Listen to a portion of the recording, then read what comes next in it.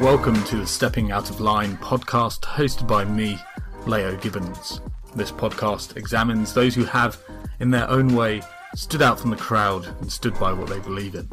If you share my fascination with public figures who are not afraid to be themselves and follow their own path, this might just be the podcast for you. And now, to the preamble.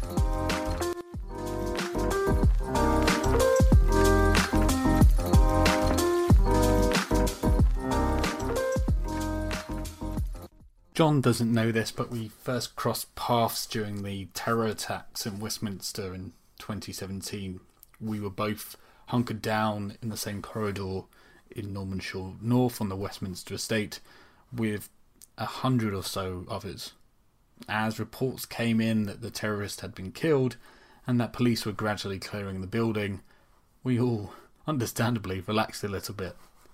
And I remember John getting up and basically saying to everyone in the room that after this experience, it's okay not to be okay. He mentioned how he and other colleagues had been affected by the murder of their colleague Joe Cox, and said that if we were struggling, there was support out there for us. At the time, I didn't think much of it. I was probably just a bit too tired. But I look back at that and think about how appreciated those words could have been by so many people. The message was, you're not alone and you didn't go through this alone. And it took some steel for John to get up and be so open with a room of strangers like that. It showed courage and it showed leadership.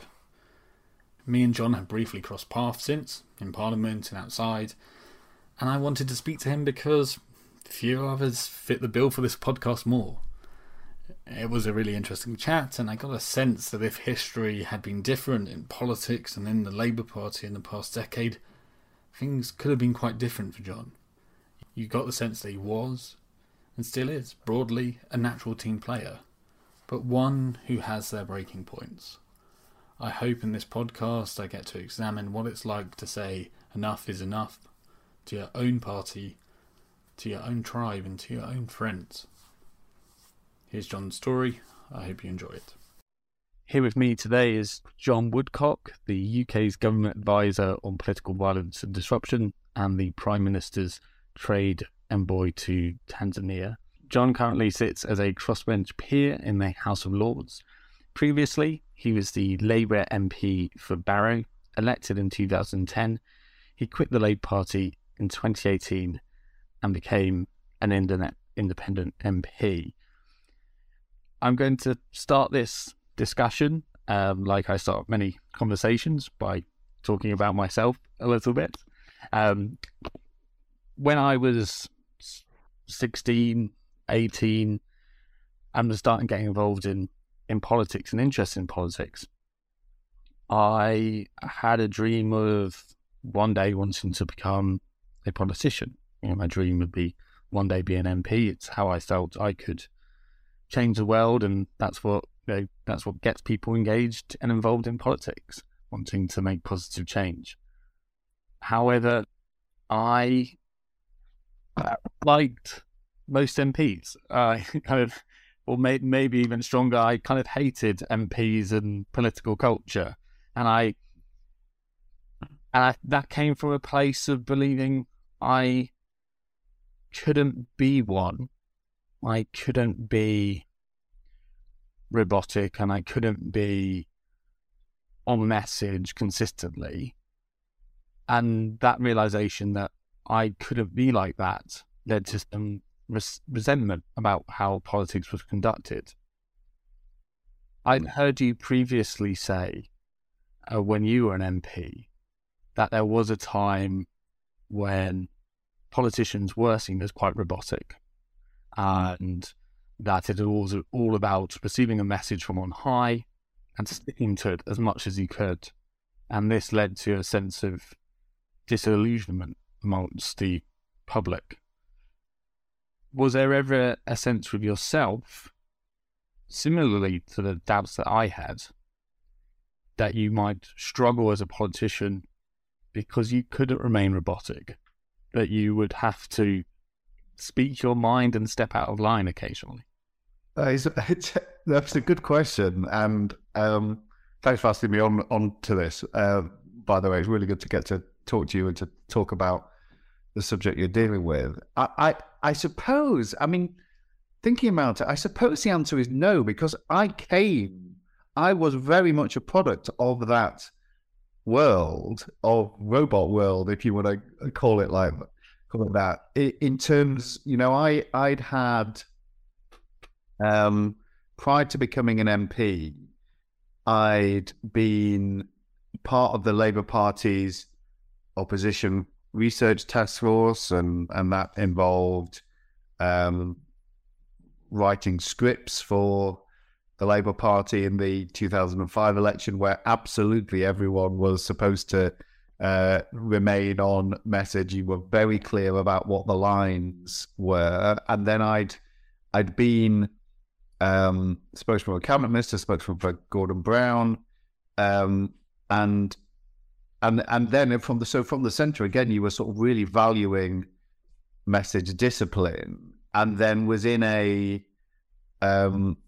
the election campaign when I was first standing in 2010 to become the Labour MP for Barrow.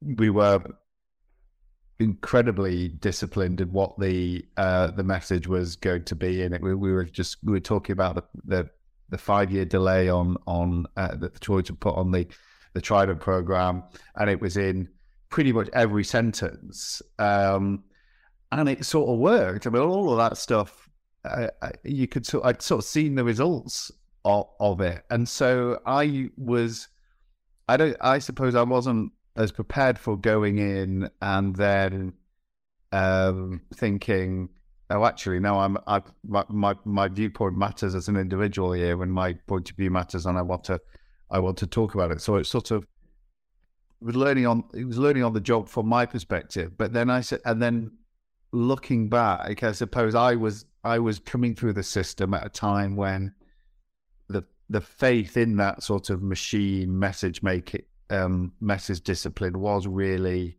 eroding, and some of that I think was a bit naive. I remember a lot of Ed Miliband people saying, "Oh yeah, we hate the machine. We just want to flower and be nice and what we think," and sort of not really initially understanding that to move the needle in terms of public perception on stuff, you do have to hammer home a message to the point that you sort of feel quite bored with it before it catches on. But so there was part of that naivety, but then also I think people were kind of seeing through those, and were just much less tolerant, I think probably rightly, of those stock interviews that you see so often, where your spokesperson, your MP representing the party or the government is determined to only get one point across, and they're just absolutely excruciating to listen to, and the phrases seem hackneyed. So all of that is a bit conflicted, and I suppose I am still conflicted about where the balance ought to be, and I'm really conscious that my view has changed diametrically depending on when I've been the one in the centre expecting everyone else to listen to me, or on the outside saying, "Hang on a minute, no, I've got my own view, and I'm right and you're wrong." Yeah, it's one of those things where it takes an incredibly gifted politician perhaps to stay on message but come across as natural, just have the kind of an ability to say the same thing over and over again, but in new language that comes across as straightforward. Now, sometimes politicians can be perhaps a bit too flowery because they attempting to say the same message, but again in a new way. No, that's not, the message isn't clear, so these are to say. I do remember once, it was many years ago, and this was after Ed Miliband was no longer Labour leader. He was on Radio 4. I think he was just sitting in for someone else. And I can't really remember what he was talking about. I think it was a phone-in show. And I thought, wow, he's fantastic. Someone who was always a bit lukewarm to slightly odd and robotic and Miliband, saying he's actually really dryly funny and quite charming. And I was thinking, well, of course, you don't reach the levels that he reached without having some personality and some charisma. And it just seems frustrating that when he was free to be himself on the radio show, just be that, nerd. That was, and my frustration would be, why can't politicians, when they're in office or when that's in your role, be free to speak like that? But I'm not naive as well that actually I speak for a very small minority of hyper-engaged individuals. When you're trying to get a message out to the general public, actually they only hear Sadiq Khan talk about being a son of a bus driver once or twice. Someone like me hears it about 50 million times. There is a place for that. But yeah, it's interesting you were saying that actually when you first came into office, you were, I'm of this world, I'm fairly self-confident, didn't have those doubts. Do you think that because you were in office during such a particularly tumultuous period for our politics and particularly for the Labour Party, that the reputation that you eventually got of someone being outspoken and independent-minded, that just come by the sheer weight of your environment? Yeah, I don't know, and So we, in terms of the process and the media, the medium and the media by which you politicians seek to communicate, I suppose I was moving from the back room to the front room to the front line at a period of that explosion in the breadth of channels by which you can communicate, and two-way communication. I mean, I remember being in Number 10, Gordon Brown spokesman. It must have been late 2008, and there being a conversation, or some point 2008, and there was this new thing called Twitter, and should Number 10 be on it? And the answer was absolutely not. No, this is like a gross distraction. And other people who were sort of taking a kind of a wider and probably more astute view were saying to us, look, you guys are obsessed with this really narrow channel of basically talking to political journalists, the political lobby, who write for the mainstream media, and getting your page lead in the paper the next day, or leading the headlines on Today program. And there was so much more out there. And actually, you saw that explosion. And so I think that's another thing that has changed the complexity to the dynamic, where you've got people who are so that repetition, and although most people aren't hyper aware, they can smell inauthenticity when things are forced or awkward, when the interviewee is uncomfortable. They can smell that at a moment. And so it is really difficult. And I will go on to answer your question, but I think you raised some really good points in what you said previously. And so that skill, I think you're absolutely right, of being human, of coming across as human, even and being able to put across a political point is it is rare and it does mark people out. And I remember the Ed Miliband stuff where there were a lot of, and he, I think, see, from what I've seen since, seems to feel that, yeah, if only I'd beat myself, everything would have been great. And I think it's difficult if you're someone like Ed, because I think his set of beliefs actually underneath the surface were not electable. Yeah. They would, so he could have been himself and he could have crashed the Labour Party ship just by having a lovely time and sort of saying what he thought and being pretty damn left wing, actually. I mean, you sort of hear him say, Jeremy was right on this particular stuff. No, he wasn't. What are you talking about? and so if you've got so there is a difficulty of your whole letting your leader be inauthentic if their views are widely. It's wondering what actually is needed. It didn't work either, because yes, he did sort of seem hemmed in, and that was not satisfactory either.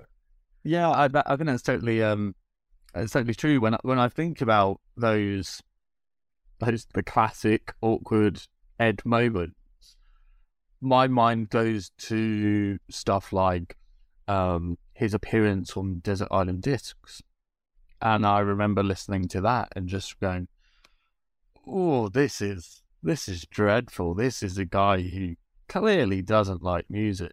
And I was like, it would be far more refreshing if a politician just says, "No, I would much rather discuss transport policy than what my favorite pop tunes." And if a politician can say that and say, "This is just not like," I find it slightly refreshing on the Rest is Politics podcast with Rory Stewart, where he's just open about he just has no interest in popular culture, seemingly. I just kind of, I think that's fair. That's fine. And, we should have done more of that with Gordon. I was never part of Gordon's sort of inner circle, really, although I was in terms of personnel for a little while. But yeah, there's a whole sort of kind of, I remember that he would be briefed on what was happening in the X Factor, because he thought, because viewers thought that was what was needed. Didn't want to get caught out. And looking back, you think, what, why did we do that? Yeah. Whereas, in fact, stuff that Gordon was really passionate about.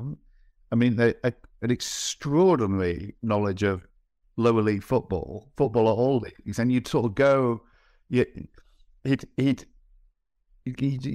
remember a couple of times I've had this happen a fair bit, where he'd go and talk to. You're talking to another politician, and you sort of try to make that you didn't know, maybe someone from another side, or and he'd say, "Oh, you're a whatever fan," and politician would go, "Yes, I am," and then it would very quickly become clear that Gordon knew far more about his football team than the sport themselves. So yes, I agree, and I think that's maybe one of the reasons why that has kind of broken the old model for the better, and that maybe social media is one of the things that help with, because I think it does sort of sift through. There was that sense that if everything, all you're going to see about that politician is the clip going on the 6 o'clock news or the set piece interview, that you can kind of get away with it. And I don't think that was ever really true, but I think it's certainly not true now in this sort of era where there's so much more. But you asked about me. I think, I'm not, I suppose by the end of it, that's kind of got into that place, but I suppose I really wound Ed up and his team. I like him. I don't know what he thinks of me. I think I like to think at times when he wasn't annoyed by me, he could quite like me as well. But for me, I was absolutely unrecalcitrant in being a supporter of New Labour, and I had been that for sort of some time coming up as a student, and then young, and I really believed in it. I believed in the policy solution. I believed in the positioning of it, and I thought it was the only way that Labour could win. And so he was so disappointed when David Miliband didn't win, and thought the way that Ed had won was was wrong, still had problems, and so I was sort of annoyed about that from day one. And so I think probably looking back, so much of my of me kind of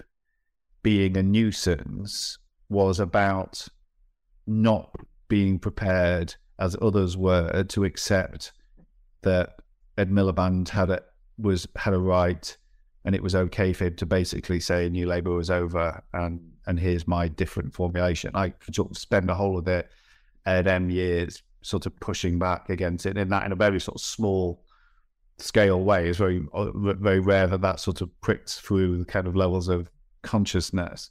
But that sort of set me in a kind of different mindset, I guess. And then when, jumping forward, but when then naively I thought, well, the soft left Ed goes, we lost under soft left Ed. This shows that we need, the Labour Party members, Labour Party will understand we need something different. I was friend, supporter, one of the people running Liz Kendall's campaign. There's only two candidates that are that will be different at you, because in the 2015 election campaign, leadership election campaign, because Yvette Cooper and Andy Burnham basically more of the same, and Miliband's soft leftiness, so they'll vote for change, they'll want to win again. So it's a change election. It's either Liz Kendall or Jeremy Corbyn. So we win, and of course that was catastrophically wrong in the crucial aspect. And so that just sort of blew. And so having, this is the Labour Party. This is what the Labour Party should be about. This is how we win. This is how we change lives. This is how we change the country. Having been dissatisfied for years under Ed Miliband, it was just sort of off the reservation for Jeremy, because it's just not nothing that he believes in was really compatible with how I thought the Labour Party should be. At which point it was sort of, you're kind of like veer between sort of levels of actual depression and sort of disengagement in ways to, you've got to try and fight this, and so what the system thought of you in that becomes sort of less important, because you just think the system has been totally hijacked by something which is kind of alien to its tradition. It does sound like somewhat that if circumstances had been different, for example, had David won after 2010, and the Labour Party had taken a slightly different direction, and I presume you may have felt in those years leading up to 2015 we're probably not going to win. Like the anxiety that actually Ed isn't delivering, where we like the consistent poll leads, the murmurings of 35% isn't strong enough, like we aren't going to win. That causes a sort of a tension, a frustration, which will come out. But however, if circumstances were different, you feel like, if history had been different, you had the experience, had the personality in which you wouldn't have developed into the kind of figure of the side on the voice on the outside, the critical voice, the stepping out of line individual, the person who's going to be a stick in the mud because it's what they believe in, because actually the path was what you believed in, and things would have been different. It wasn't a nit. Yeah, I think I probably Have your character. probably would have been. I mean, look, a lot of us,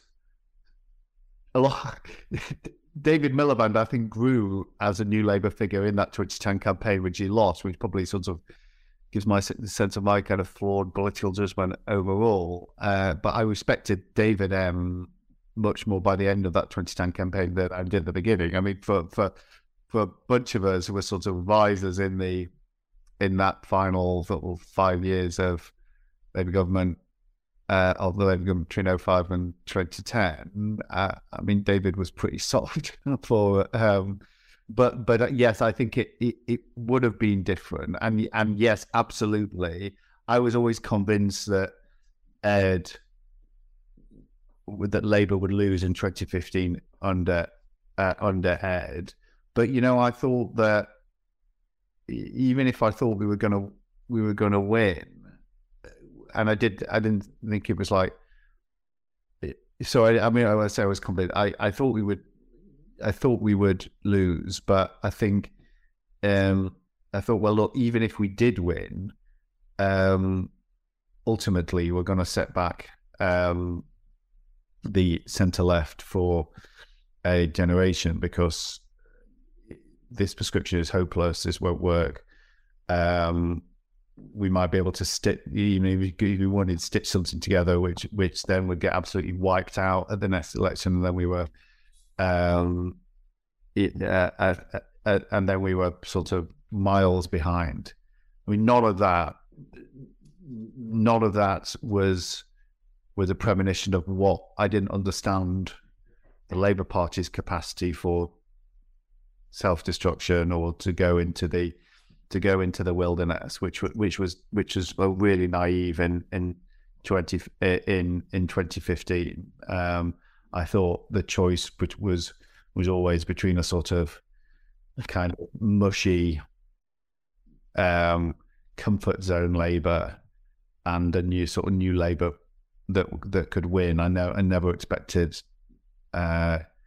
Jeremy to be able to come in and hijack the party in the way that he did. Yeah, I feel like my journey was of someone who was, I would say, kind of that kind of classic, mushy, soft left Guardian reader kind of politics. I don't know, in the kind of Ed Miliband years, I was very young, and I would be like, oh, I wish Labour were a bit more radical, but I signed up to the Labour Party because I still thought get the Tories out sort of thing.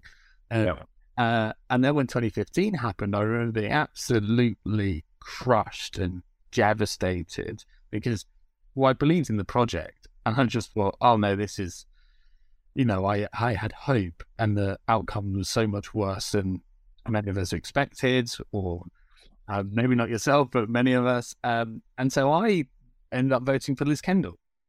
I had realised that no, I was wrong. The Labour Party can't just appeal to people like me. If anything, the Labour Party has to make people like myself, kind of liberal audio reading graduates, a bit uncomfortable by some of the things we say and some of the how we're talking. But my friends didn't feel the same way. But it's interesting that I think one of my obsessions with authenticity in politics comes from this feeling of trying to understand how 2015 happened. And we'll get into probably our disagreements about Jeremy Corbyn and his politics, but he came across as an authentic person, as a authentic magic grandpa figure.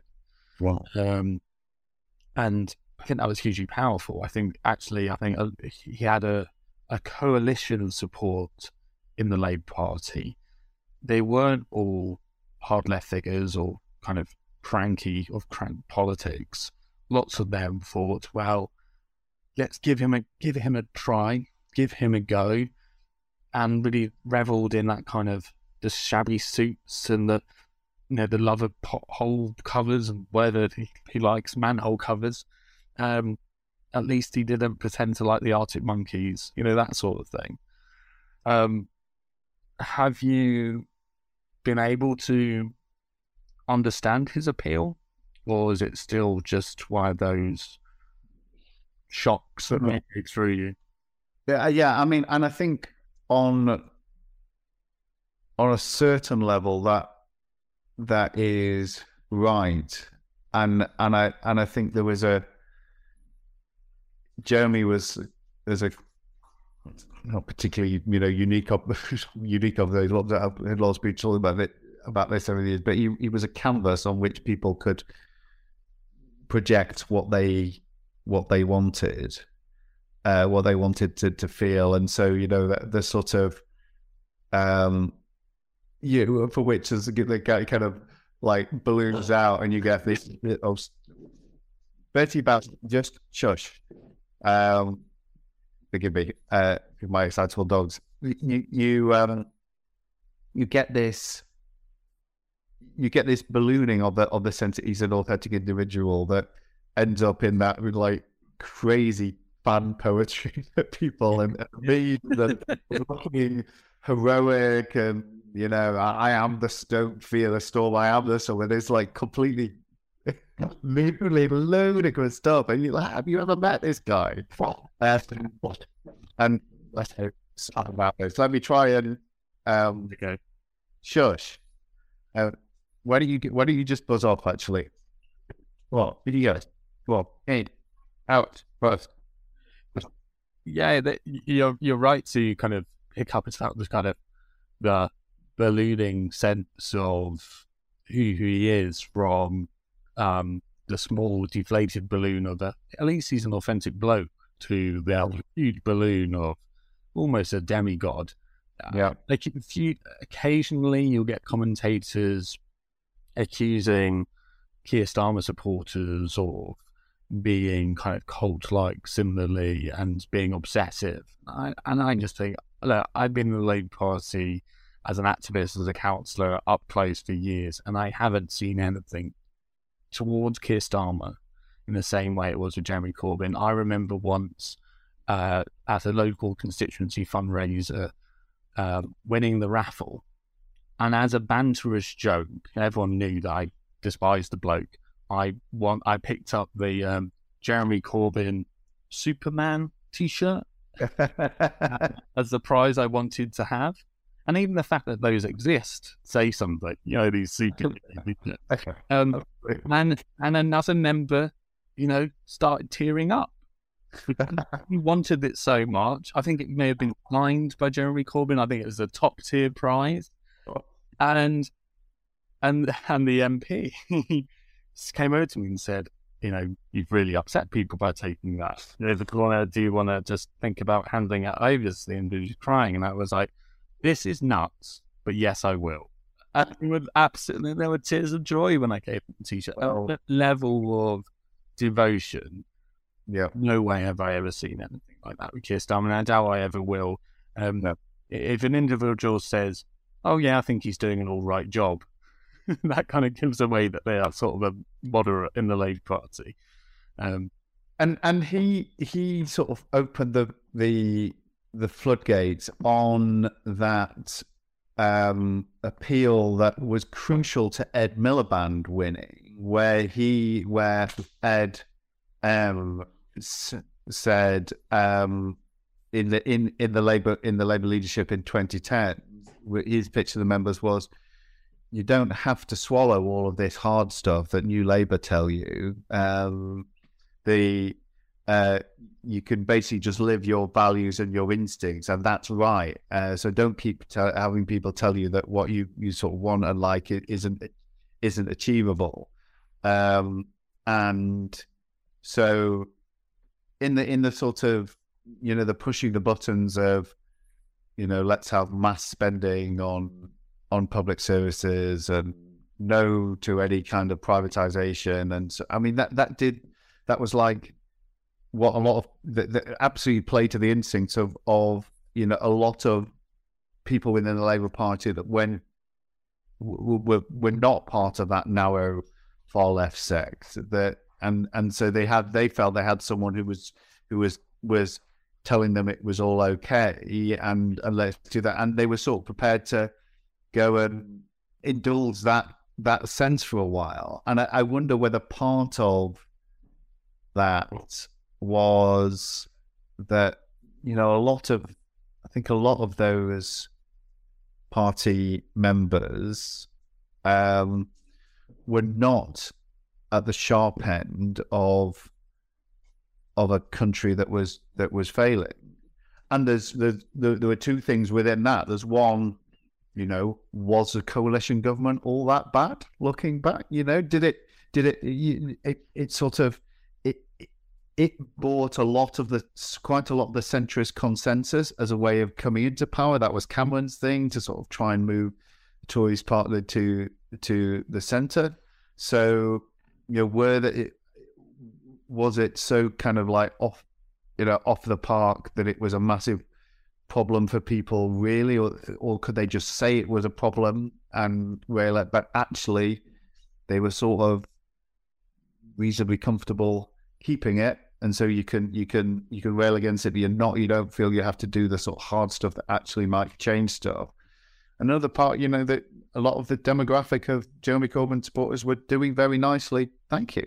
No, I think there's a lot of truth in that. I think our older members, I think that the coalition government was very savvy in the way that it shielded older homeowners from some of the aspects of austerity. You know, pensioners were protected. Home values in most of the country continued to increase. There was nothing to really rock the boat from their kind of core voting demographic.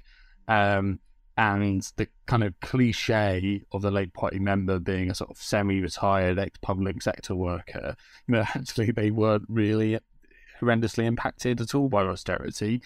If you're in the younger members and the kind of quite vast intergenerational equality that this country has, the coalition government was bad for you, but actually things are almost so bad for the millennials and the younger generation that they wanted something radical. Like, you know, the amount of house building this country needs, it needs to be radical, it needs to be profound, and you couldn't have the same old centrism. It needed to be something radical. So I could kind of understand why some of my friends were, you know, who weren't getting on the way they assumed they would.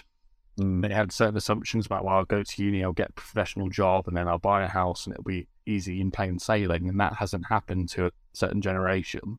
I can see why there is an urge for angry populism amongst that generation.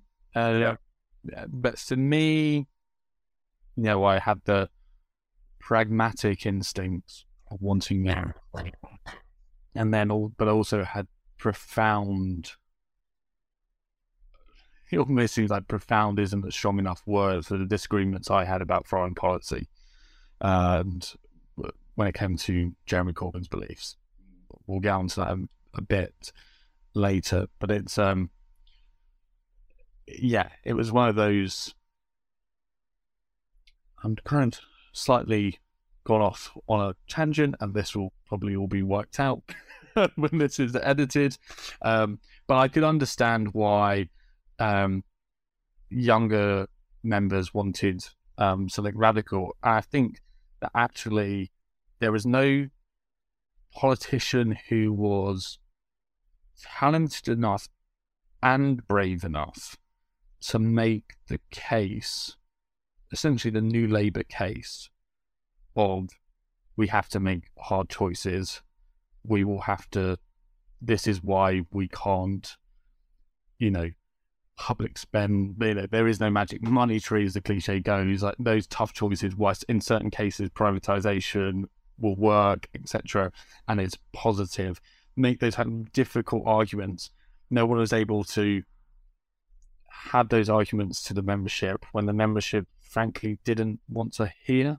You know, and fundamentally, it just seems like now you had a group of older members who were shielded from austerity, who wanted to live the dream with Jeremy, and younger members who were quite angry about the way society was orientated and the inequality that they were facing, and just wanted, something radical, something to believe in, and were kind of spurned by the 2015 result. And I think those were essentially the two tribes that brought Jeremy Corbyn to power. And I assess, from your point of view, it's once that happened, as you said, it was, do we fight, or do I just sit in despair? And I did the same as you, as went up and down between those two emotions.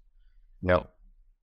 How were those early days, and say the early year, but before the Brexit referendum, Jeremy Corbyn? Were you simply head in hands, or this will blow over? No, I was absolutely devastated. I mean, it felt like the party, the belief system that you'd sort of spent so much of your life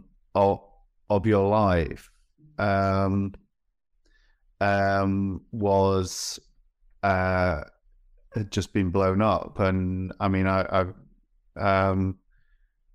remember, the final. I regret this and I feel bad for Liz because of this, but once I realised that we were going to lose in the 2015, Liz was going to lose and Jeremy was going to win, sort of checked out. And then the day of the result was just deeply, deeply painful. And then you just didn't want any part of it a lot of the time. So you want to do your job as the representative of your community, and the rest of it just sort of hated. Ate and drank way too much, and was able to enroll in the Royal College of Defence Studies for a year, which sort of a small group of politicians can do each year. So I invested a lot of my time in that, and in the sort of submarine stuff, and just sort of despaired of Labour Party politics. And then you kind of you had the challenge to Jeremy in the following year, and you sort of couldn't get particularly inspired by that. I'm trying to sort of like think back to the sort of the sequence of the overwhelming reasons. Did I have much faith in it? Faith that it could work at the time? Can't remember, but I remember thinking it was such a mistake basically. I remember the strategy of the challenger. Owen Smith was the challenger. I don't think these were his views at all, but they decided the strategy was going to be, we believe in all the Jeremy things and we could do it more competently. And he's just this incompetent old fool, basically. This is totally wrong, and indeed it got smashed. But even if it hadn't got smashed, they'd be thinking, well, what's the point of that? You've just elected yourself as a more competent Jeremy Corbyn. I mean, that's terrible. So yeah, and that was, I mean, I remember so by sort of 2017, it just sort of quite embittered, really, and just figure awful about things. And then they had the snap election, and on our little WhatsApp group, quite a sizable WhatsApp group of sort of people who were MPs who were like core group hostile into sort of whatever the other gradients were, not down with Jeremy. So quite a large group of the PLP, and it's like, I remember saying on as soon as the election, well, there's an election now, we can't say we back him, can we? And then like, sort of crickets, tumbleweed, whatever they, and like it's kind of, oh right, okay, so everyone else sort of probably more astutely than me said, oh, we're going to have to swallow this. We can't he's the leader. We all want to get re-elected. Whereas it, well, you know, it didn't seem like much of a dilemma to me at all. Just to say, well, I want to be your Labour MP, but on no account could I count as making him Prime Minister. So if you elect me, I won't vote for him as Prime Minister. And I'm not aware of any other member of the party doing that in advance of an election, certainly not getting away with it. And just by total fluke, really, I was able to, well, first of all, was able to remain the Labour candidate because people didn't. I think, and that is one thing where I think it's no matter how fundamentally I disagree with Jeremy, it's not unreasonable, I think, that if you want a slate of candidates for your party or its leader, that you want them to at least acknowledge of that leadership. So I don't think it's unreasonable that they wanted to kick me out, but there just wasn't time. It was just all too fast. I mean, I remember that Tom Watson did as deputy leader at the time, and I think he sort of basically seemed to do a deal with Jeremy and his people that say, look, he hasn't said this to me in terms, by the way, but I think it's pretty obvious reading what would happen, that he did a deal saying, look, you may have talked about wanting to deselect more than half of these people because they hate you and you hate them, but there's no time, Jeremy. So let's just get the sitting MPs slate through en masse. And by the way, oh look, there's quite a bit of people standing down on contested areas where you could get some of your own people in, couldn't you? So I think that was basically the deal, which was accepted, except for me. So there was this motion that went to the Labour Party NEC, which was, yes, we will accept all of the candidates, all of the sitting MPs, except John Woodcock. And they put that to a vote, and I don't know how close it was, but I think it was close enough for people who had quite a lot on and other things to do to be sort of like being whipped by Tom to stay in and vote for me to remain on the slate, which I'm very grateful for. And then so that was a massive fluke, and then it was like a huge fluke that I was able to win, because I just thought it was impossible for, even no matter how much distance I put between myself and Jeremy Corbyn, this person who spent the last 40 years of his life opposing trident nuclear weapons, and would inevitably, no matter what the ridiculous sort of ridiculous suggestions of alternative work for Barrow Shipyard and absurd new uses for the submarines, that would shut down the industry in my town. And I thought that, so I was enormously helped by being able to run against Jeremy, and I got a level of definition which was hugely popular in Barrow. Even so, I didn't think it would be possible to win as the Labour candidate. But then you had kicking in all the other sorts of unforeseen factors that made 2017 just so unexpectedly relatively successful for the so all of the dissatisfaction from Tory voters with the Tories' own manifesto, with Theresa May's manifesto, and the inheritance tax stuff in there absolutely infuriated many people in Barrow. I got some of my strongest ever voting support from traditional Tory areas because they were deeply annoyed about that. And then that sort of sense that he wasn't going to win. It was okay. You were going to get a Tory government, so it was safe to vote Labour. I'm sure I benefited a bit from that as well. And, there might have been a bit of genuinely positive stuff on the side, but all of that thing kind of scraped me home in 2017 by 200 votes in a way that absolutely gobsmacked. Gobsmacked. I still sometimes lay awake at night trying to compute the 2017 election. And this is how I can broadly summarize it, I do think that the Remain vote coalesced around Labour like it just couldn't do completely in 2019. Politics had become just too divided on the lines of Brexit. There was too much baggage in 2019 for this to happen. But in 2017, the Remain vote did kind of coalesce around Labour, and the Lib Dems had really collapsed.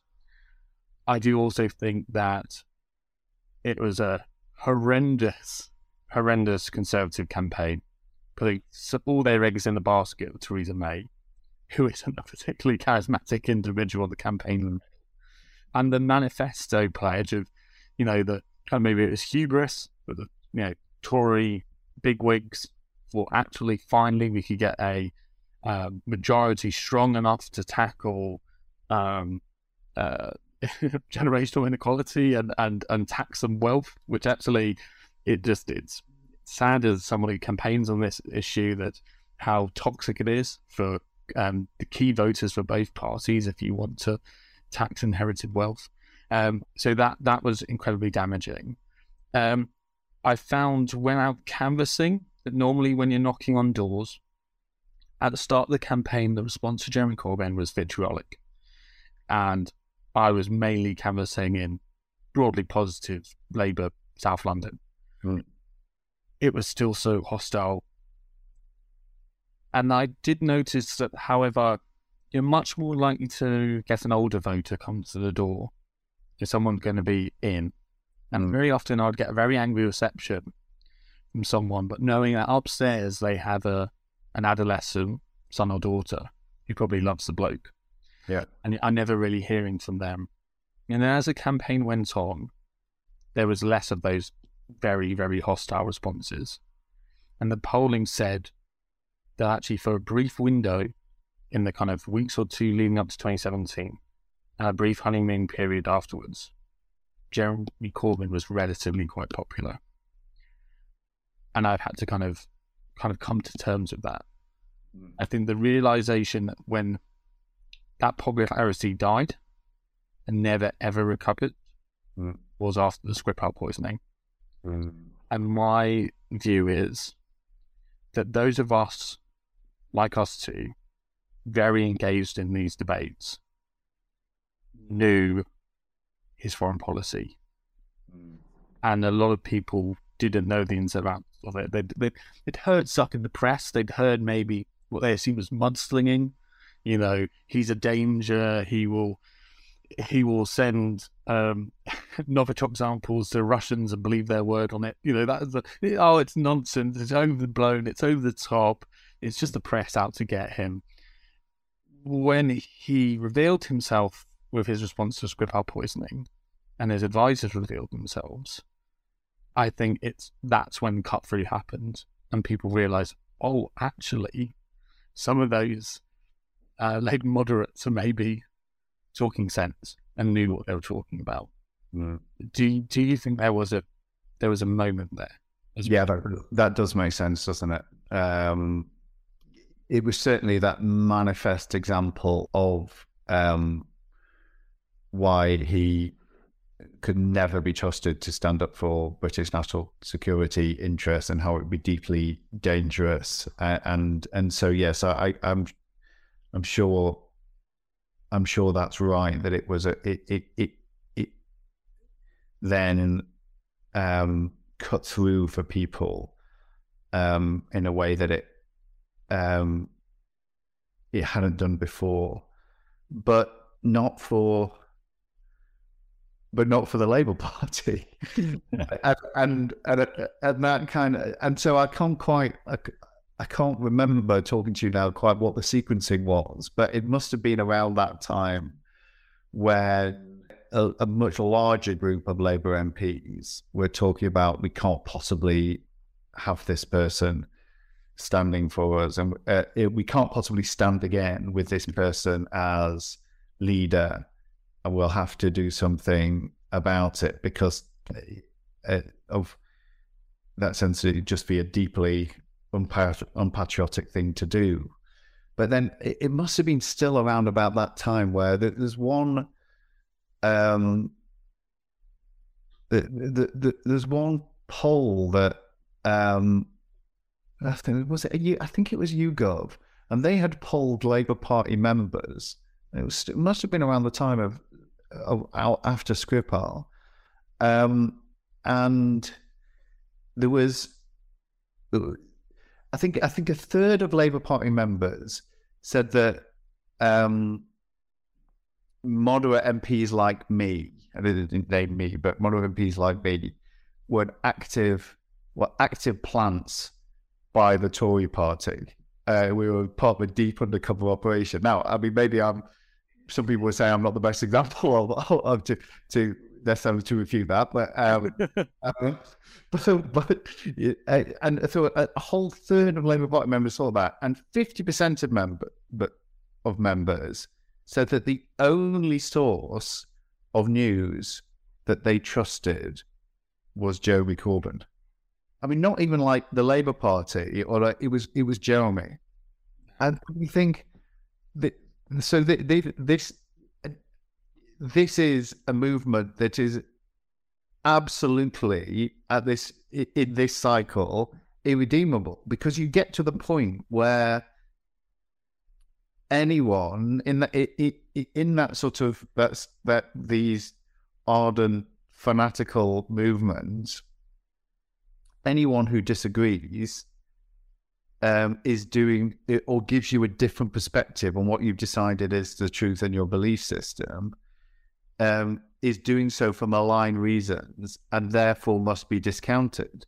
And once organisations and individuals have protected their belief system by having that basic, that anyone who tells them any different is part of the problem and is the enemy, they sort of hermetically seal themselves, and on you go. And now imagine that culture at the top of British government. Mm-hmm. So this is something that I think I struggle to articulate. I try and explain that actually, look, fundamentally, I still think I'm a mushy soft-leftist. I certainly think you'd think that. If we had a discussion about domestic politics, rolling your eyes, this is Ed Miliband 2.0. I could look at a lot of Jeremy Corbyn's domestic agenda and go, yep, I think that'd be very useful, very good.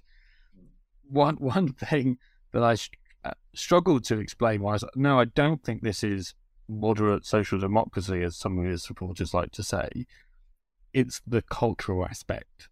Mm-hmm. So just imagine the Prime Minister, the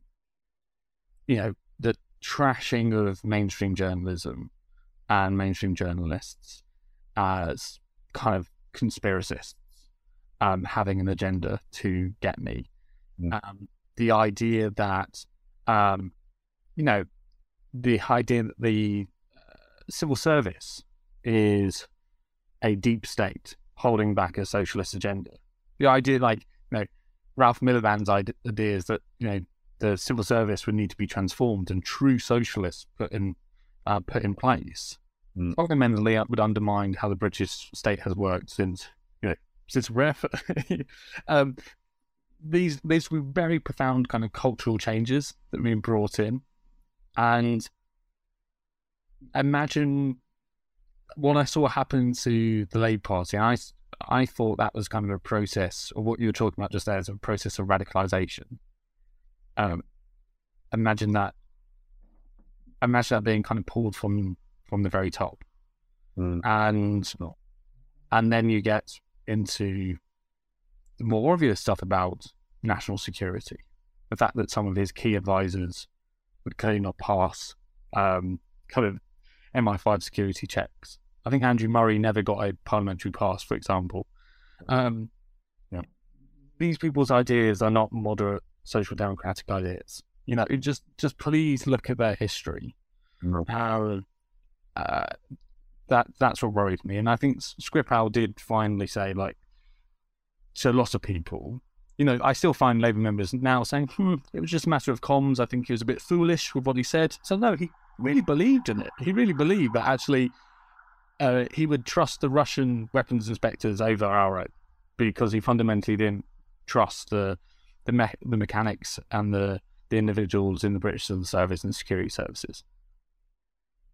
That would be terrifying. In 2017, I did 30,000 steps a day, because it was about saving the Labour Party, getting Labour Party MPs saved. In 2019, I copped out completely. I didn't resign. I said I would only support MPs that were supported by the Jewish Labour movement. But I now know that was me finding a way to save my own skin and bring myself to resign, because that would be the end of my political career, which soon died anyway. But that's enough of me. When it came to your decision to resign, how, and I use this specifically, how did the Labour family deal with it and treat you? Because for lots of people, it is a family. Yeah. Well, I had, I'd sort of checked out some time ago from, most, and if that was a process of stages, the biggest stage happened the day that Corbyn was elected, and then sort of the sort of things which happened then. And so it didn't feel like a particular emotional wrench for me to resign by the time I did it, because I just saw the Labour Party was sort of dead and didn't represent any of the stuff that I believed in anymore, and sort of needed in its current form to die and be reborn, or just die. And then I suppose, I got locally, things have got more and more difficult, because I think that the vast majority of members, even if they didn't like Jeremy Corbyn, in my local party, didn't want me to be taking the stance that I did. There was a group of people who had supported me coming in, even though I wasn't of their politics. There would be people in Barrow who'd they'd been, very left wing in the 1980s. They saw Labour losing Barrow, as it did in 83 and 87, the only other times in its history that it did that. And so by 1992, they sort of thought, okay, well, it's not really about what we think. We need a Labour MP. And so they were prepared to sort of candidates really moderate people, pro-defence candidate in John Hutton. And from their point of view, they had swallowed their own beliefs for the wider Labour Party, for progress for the wider Labour Party. They'd done that with me, so I should do that for Jeremy. And I don't think that was right, because I think it's at what point you step outside of it being a team game and into something which you just fundamentally think is wrong, and you can't go along with that. But I understand where they were coming from. And also I was not, because we were sort of distraught and I didn't. There was a lot of human relationships which I should have managed better on a local level over those years as well. So stuff locally was kind of broken already by the time I resigned, and then with my Labour Party friends in Parliament, and a lot of them were struggling with the same stuff. I mean, the group of MPs who started the process of actively thinking about what they would do, because there was no way in which they could ever stand with Jeremy Corbyn as their leader to even having a theoretical chance that they might make him prime minister. That was a much bigger group than the group that eventually. But there's a famous photo of the formation of Change UK, and then I think there's Ian Murray just in the background. And then his excuse, "Oh no, I was just having a cup of tea in the room. I was never actually there." Sort of thing. I imagine there was many more who were. Well, Ian, of course. I mean, as subsequently came out, went much further. Was sort of was sort of practicing speeches the day before, and I'd already gone by this stage. But yes, there was a significantly larger, and then there was lots of the people who were never going to be part of leaving for lots of different reasons, but they kind of they felt the abhorrence. They felt the abhorrence to Corbynism. They just took a very different view as to whether it was okay to leave a party and etc. So that was weirdly that was weirdly okay. And sort of my relations within the Parliamentary Labour Party were sort of were much warmer than you might have imagined. I've got my final question is about kind of the difficulty in the way that I feel about how Corbynism ended, and how it kind of seemed to just go out with a whimper. It seemed to just kind of crumble before our eyes, and it didn't end the way I imagined it would end. A sort of grand duel between Seamus Milne and Luke Akehurst or something. It just sort of fell apart. I was one of those people until the 2019 election was called. I was very much like, the stay and fight type, pleading with people who wanted to leave, and doing what I could to help with Labour First and help progress, and then when it came about, it came about, yes, after a catastrophic defeat, which is kind of how I really deep down knew it would eventually happen. I thought Jeremy Corbyn was so in place that there was no way that it was going to happen unless a catastrophic defeat happened. And I ended up voting for Lisa Nandy. I thought she was a little bit more straightforward and seemed to understand the direction the Labour Party needed to go in, more than Keir Starmer. And actually, now I've seen Keir Starmer, I would say I'm fairly lukewarm, too warm on him. But he played Corbynites so effectively that he played me. I would say he's not making the arguments that he needs to make. He's not being firm enough. He's not telling hard truths. And clearly that was all a plan, that I'm going to win on this platform and then I'm going to U-turn. And part of me feels absolutely torn. And yes, he's completely played Corbynites and he's saved the Labour Party in many ways.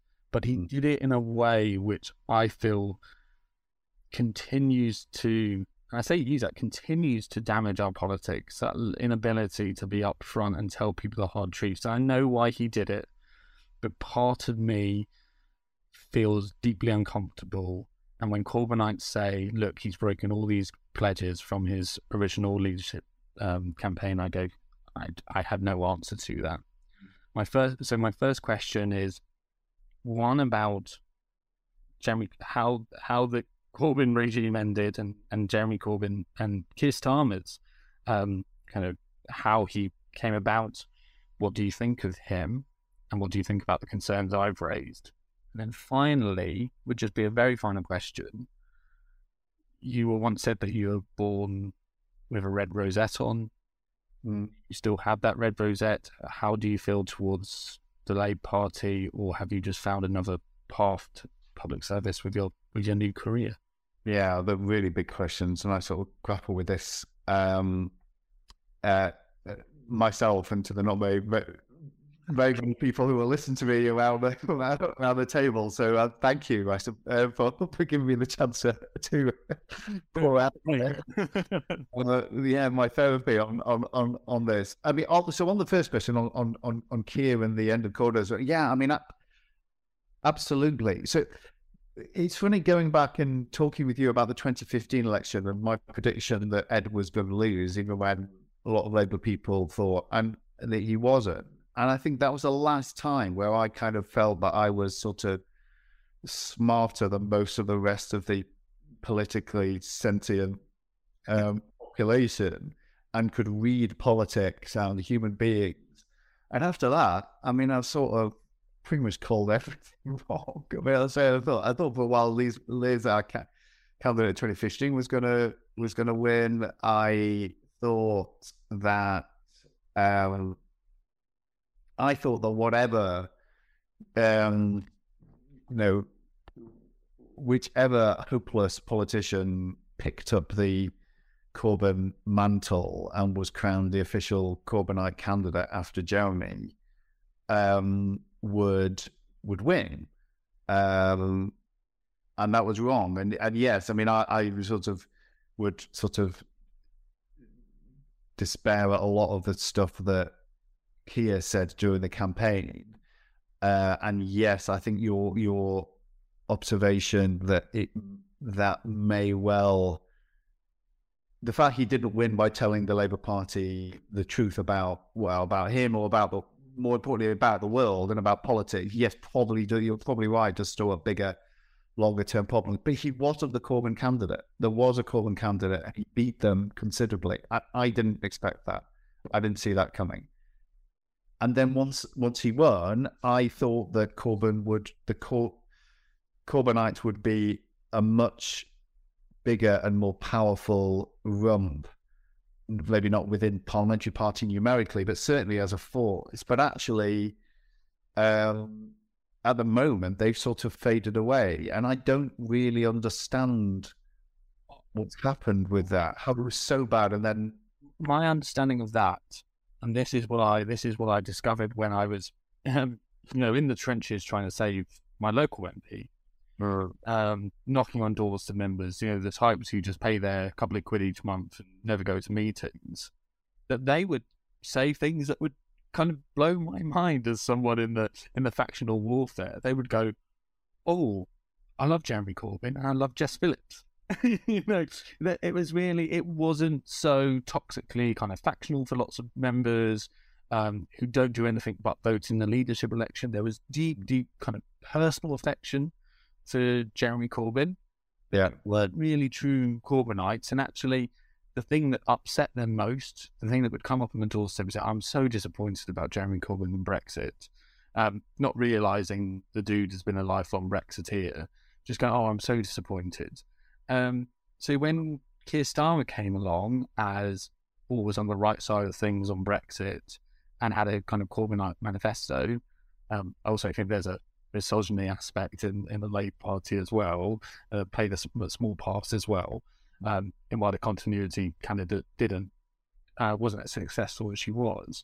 I do think actually the Labour Party mainstream who decide these battles were, I love Jeremy Corbyn, I love my local MP. Yeah, but it was actually super not. So that's how I could see it happening. But still, obviously, I was totally taken by surprise by Keir Starmer's victory and the manner, just how it was. But that's my inkling as to how it happened. It wasn't swayed by the activists. It was swayed by those members that just sit around the middle. Some in the middle. Yeah. And how is, and you asked about how Keir is doing, and I try to sort of stay out of this this kind of chat at the moment, and I'll talk about ways in which I've moved on. But I really want him to do well. And I think it's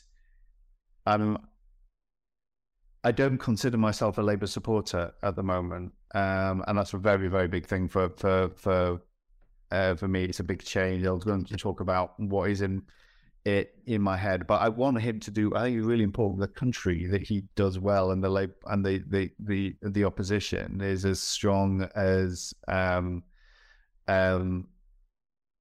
it can be. It's an absolutely national interest, and I worry that he's. I thought that ruthless way that he dealt with many Corbynites and sort of convinced him he was one of them, and then went, "Ha I'm not." I thought, oh well, maybe you've got it. Maybe you've got it in you then to be as ruthless and as driven to actually what you need to do to steer the Labour Party, to steer the country and the change that is needed. I'm not sure on that at the moment, and I think now is a really big moment for him and the Labour Party with the new Prime Minister, assuming it's Liz Truss, but I mean whomever it was, and the scale of the problems facing the country requires, I think, a step change in his performance, in the Labour Party around him performance. Does that mean that many of some of the people who have been driven over the years can really engage as part of his top team, and that he listens to them and he wants to win and he's hungry enough to win and to understand that he's been playing it safe and not challenging the Labour Party and not thinking about what the future of the country ought to be and how that change is delivered. My hope is that you get to that this is a moment for that, and I think it needs to be. And in terms of my own position, I mean, I chose to be a crossbencher. I had to apply to be one, and I did not know this, and relatively Anunnaki, I think, to understand. So surely you do this. Well, obviously, I'm fascinated to learn. But I mean, I think, in as much as anyone thinks about the House of Lords, I kind of thought that there were people in the House of Lords who were members of political parties, and if you weren't, you were a crossbencher. And it turns out, no, that is not the case. The crossbencher is a club, is a group of people, and you have to actively join and be accepted.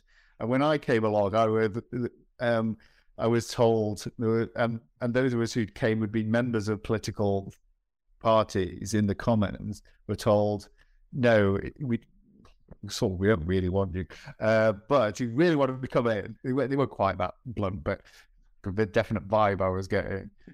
You need to you can come in after a year of being non-aligned. You have to show. You have to actively, because they sort, I think not unreasonably, they think these people were party political. They've got it in their blood. They'll go back to it. This is just a temporary thing. Whereas actually crossbenchers are about trying to achieve change in public policy improvement through a non-party route. And that's kind of where I am. I mean, the final 4-5 years of the Labour Party and the Corbyn took a lot out of me, out of a lot of people, and I've sort of no desire particularly to step back into the party environment. Whether I'd be welcome or not, even if I did, is a separate question. Let's not go down that route. But I think more importantly, I'm not sure what I believe anymore. And it's a very strange thing from someone who was just so absolutely committed, as you know, the sort of most new Labour person in the room, in most rooms.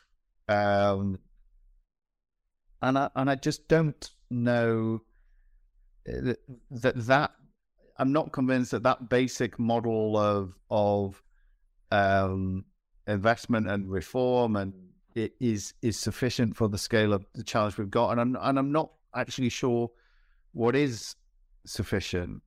And so I'm sort of, as a crossbencher, I don't have to kind of engage in that. Although I sort of feel, look, the progressive politics, I think, has reached here and internationally is at a low point. And you talked about, people not being good enough, and I think that's part of it. And there's a question of, would the Labour Party's history be different if New Labour in government had nurtured more people and more people hadn't left, or that Ed Miliband had brought on more moderate people? But I think it's bigger than individuals. I think that the problem, it doesn't feel like anyone has got a compelling answer to the big problems that we've got at the moment. I don't think the Labour Party and the left, even the moderate end of it, have got an answer to the big questions in a way that I felt that New Labour did in the 90s and 2000s. It feels that moment has gone and nothing has replaced it. And as I have not been smart enough to solve these problems on my own, I'm sort of left kind of being happy, being a sort of being kind of retired from party politics, I guess. I actually, a lot of what you just said there, kind of, I feel similarly. I find myself more and more thinking that some of the really obvious challenges that we're facing with our crumbling infrastructure, a decade of stagnant wages, our crippling housing crisis, I actually find the voices online who are speaking most cogently on how to deal with these issues are of a political tribe who I'd previously never associated with. These are people kind of on the right who are saying that this is how we deliver growth, and actually having a slightly coherent idea of how we deliver growth and lift up everyone. Yeah. When the left is still, and they're quite rightly, in hammering home broader inequality, and some of the outrageous inequality. But when it comes to issues of improving growth, lifting everyone, the answers aren't really there. An obsession with tackling the 1%, which I think is a legitimate issue, but incredibly difficult to challenge. Huge wealth that can travel across borders. I think some of those, just the big issues, I think there's a lack of thinking about it. And there's just not enough thinking about some of the concrete, how we, simple, my obsession at the moment, I think, something about the housing crisis, just how we get more homes built. I think just like the left are not thinking about it, and how do we tackle entrenched voices that stop new homes being built in the areas of highest growth. We have a huge growth industry in our labs in Cambridge and Oxfordshire, but they are prevented from growing because we can't build any new lab space or any new homes around them. These, I think, are kind of relatively, you can put those issues in a box. They're not global, how do we fight climate change, how do we fight the 1%, but actually the idea is about how we just start getting growth back into our country. I just don't think many of the left are talking about it, and I just feel a little bit disillusioned. But I felt disillusioned for a while, and I guess Labour Party member, right? I'm still a Labour Party member, and I would just, part of me doing this podcast is saying, well, actually, what needs to happen is individuals stop being so tribal. Just ability to say, actually, a Labour Party aren't doing very well on this, they're doing this wrong, here's some different ideas, is essential for good politics and good policy. And at the moment, individuals are afraid to be candid and step out of line. And just to thank you and have a chat to you for being one of those few voices willing to be candid and step out of line when it must have been incredibly difficult to have done so. Well, thank you. Well, all the best with this series. It's been great to come in and speak to you. Thank you for listening to this episode of the Stepping Out of Line podcast. If you'd like to support the podcast, listen without the adverts and hear bonus episodes, sign up to our Patreon at www.patreon.com/steppingoutofline. That's www.patreon.com/steppingoutofline.